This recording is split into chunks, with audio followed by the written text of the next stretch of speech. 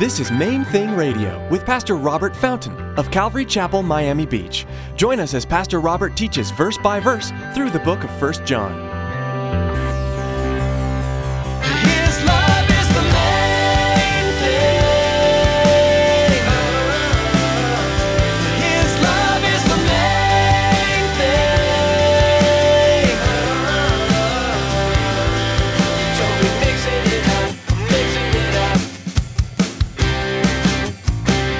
His love is the main thing. His love is the main thing.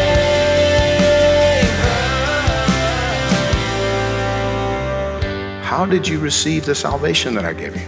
By faith. Exactly. You asked me. I filled you. We're done here. Wow, really? No.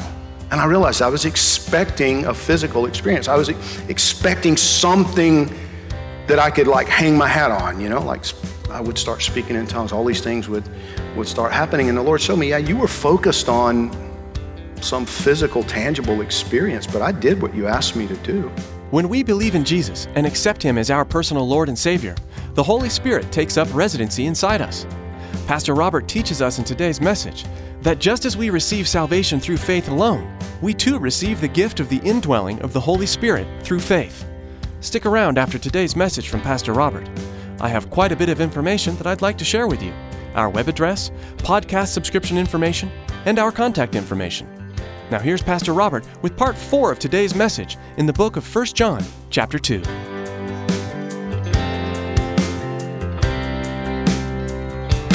love is the main thing.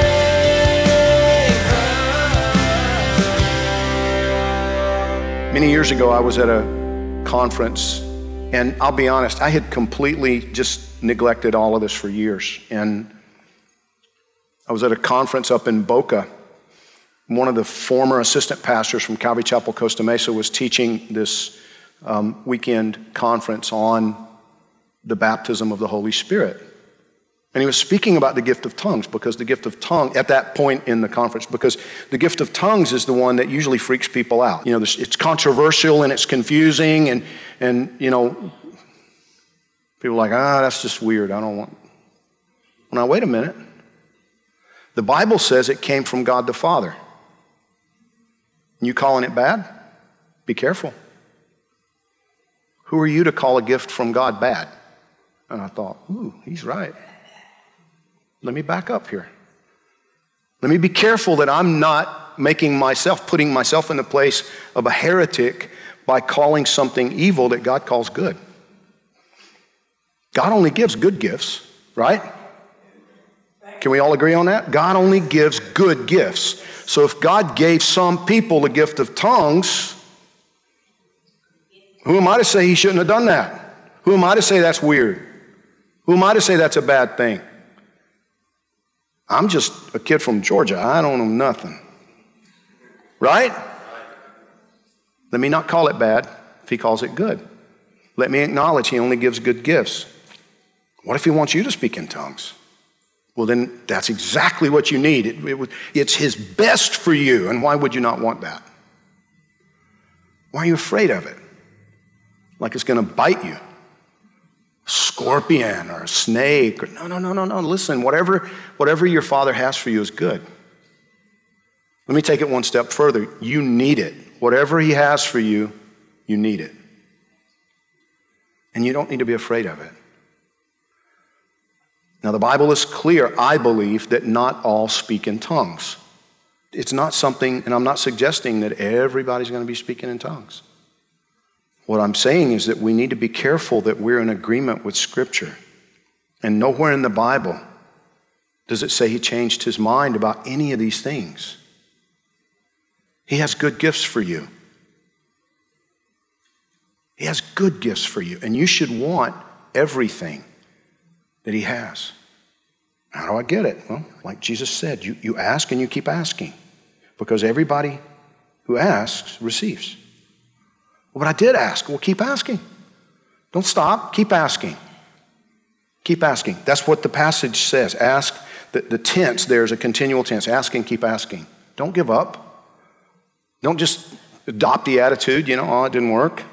When I first became a Christian, I saw a contrast between the Christianity that I grew up in, which was religious, ritualistic. We went through the motions. Everybody did the same thing week after week. And my Aunt Linda, my mom's younger sister, she just changed one day. And, she didn't live in the same town. We lived in Georgia, and they were living either in Columbia, South Carolina, or Knoxville, Tennessee. I can't remember which. But she would come home for a visit, and she came home different this one time. I was a teenager. She was just different. Now, understand, she was a housewife, living the middle class housewife thing, kids, a husband. It wasn't like she was out partying and, all of that, and all of a sudden she stopped. It wasn't that kind of radical change. It was a radical change, just not that kind of radical change. All of a sudden, it's like I'm interacting with a different person when she came home. All she wanted to talk about was the things of God. All she wanted to talk about was what the Lord was doing in her life and all these different things. And there was so much joy and there was so much excitement, and it didn't go away. Now, you can't live in that honeymoon phase, right? The intensity diminishes a little bit, but the thing that I watched over the course of several years is that her love for God didn't change. Her love for the Lord did not diminish. And it got my attention. So when one night I had an encounter with the Lord Jesus that I've told you about before, the next day, as I was praying about the whole thing, I was praying about a church. I needed a church. I didn't have a church to go to. And I said, now, Father, I want a church where they got what she's got. I don't want one like the one, you know what I mean? It's like I don't want what I experienced growing up. That's not what I want. I want a church where everybody loves you like she does. I want a church where it's like that. And I don't know how to find that kind of church, so please show me, lead me to that kind of church. And he did. A messed up, confused church, all kind of doctrinal issues, because there were people in it, right? But they all loved Jesus. They were, for the most part. You see what I'm saying? They wanted to be full of the Holy Spirit. They wanted to be filled with His Spirit. But I would go home every night during that period of time, and just on my face in the living room. I lived in a little singles apartment complex, actually, only single adult. It was like party town. But I would go home every night, sit in the middle of my floor, open my Bible, and the first thing I did was ditch all of my other music, because I realized I was pouring garbage into my mind. I didn't want to pour garbage into my mind anymore, so I got rid of all of that, and I went to a store and just bought every contemporary Christian music thing I could find, and which wasn't much back then. But every night I would put on some contemporary Christian music, open my Bible, and just cry out to God, fill me with your Spirit. I want everything you have. I don't want to miss anything. And I was agonizing over it, like over a week went by. And one night I was there and I was literally weeping. I was frustrated because nothing was happening. And as I just crying out to God, I heard that little quiet, thought, voice of the Holy Spirit in my thoughts. It's like, I did. I'm like, no, you didn't. Nothing happened. I need you to fill me. I was expecting that, like the guys I see in the Bible, I was going to immediately start speaking in tongues and prophesying, like I'd float up off the floor, with prophecy coming out of my mouth, speaking in tongues, and nothing like that was happening. And the Lord said, how did you receive the salvation that I gave you? By faith. Exactly. You asked me. I filled you. We're done here. Wow, really? No. And I realized I was expecting a physical experience. I was expecting something that I could hang my hat on, like I would start speaking in tongues. All these things would start happening. And the Lord showed me, yeah, you were focused on some physical, tangible experience, but I did what you asked me to do. Trust me. And I said, okay. I guess I'm full of the Holy Spirit now. Now, like we've already established, I realized it wasn't a one-shot deal.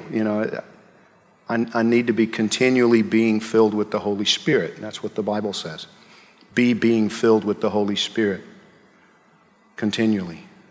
But if you ask him, he will. You can trust him to do that. Because he wants you full, empowered by him as you go out into this world. He makes us light in this dark place. He makes us into salt, preservative, life in this dead world. We can trust that he won't deny us, he won't let us down, that he will give us what we ask for when we're asking to be full of him. His love is the main thing.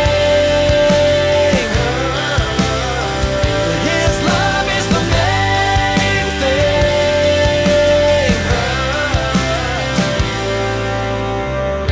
Thanks for joining us for today's edition of Main Thing Radio with Pastor Robert Fountain.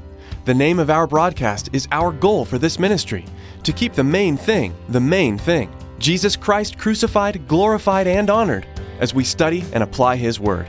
Maybe you're listening right now in Miami-Dade County and you don't have a home church. We want to take this time to invite you to join us for worship. We meet Sunday mornings at 9:30, 11, and 12:30. Then again at 7:30 p.m. on Sunday nights. For more information, call us at 305-531-2730 or log on to mainthingradio.com and follow the link to the church website. Thanks, Tracy. At our website, you'll find today's broadcast to listen to or download.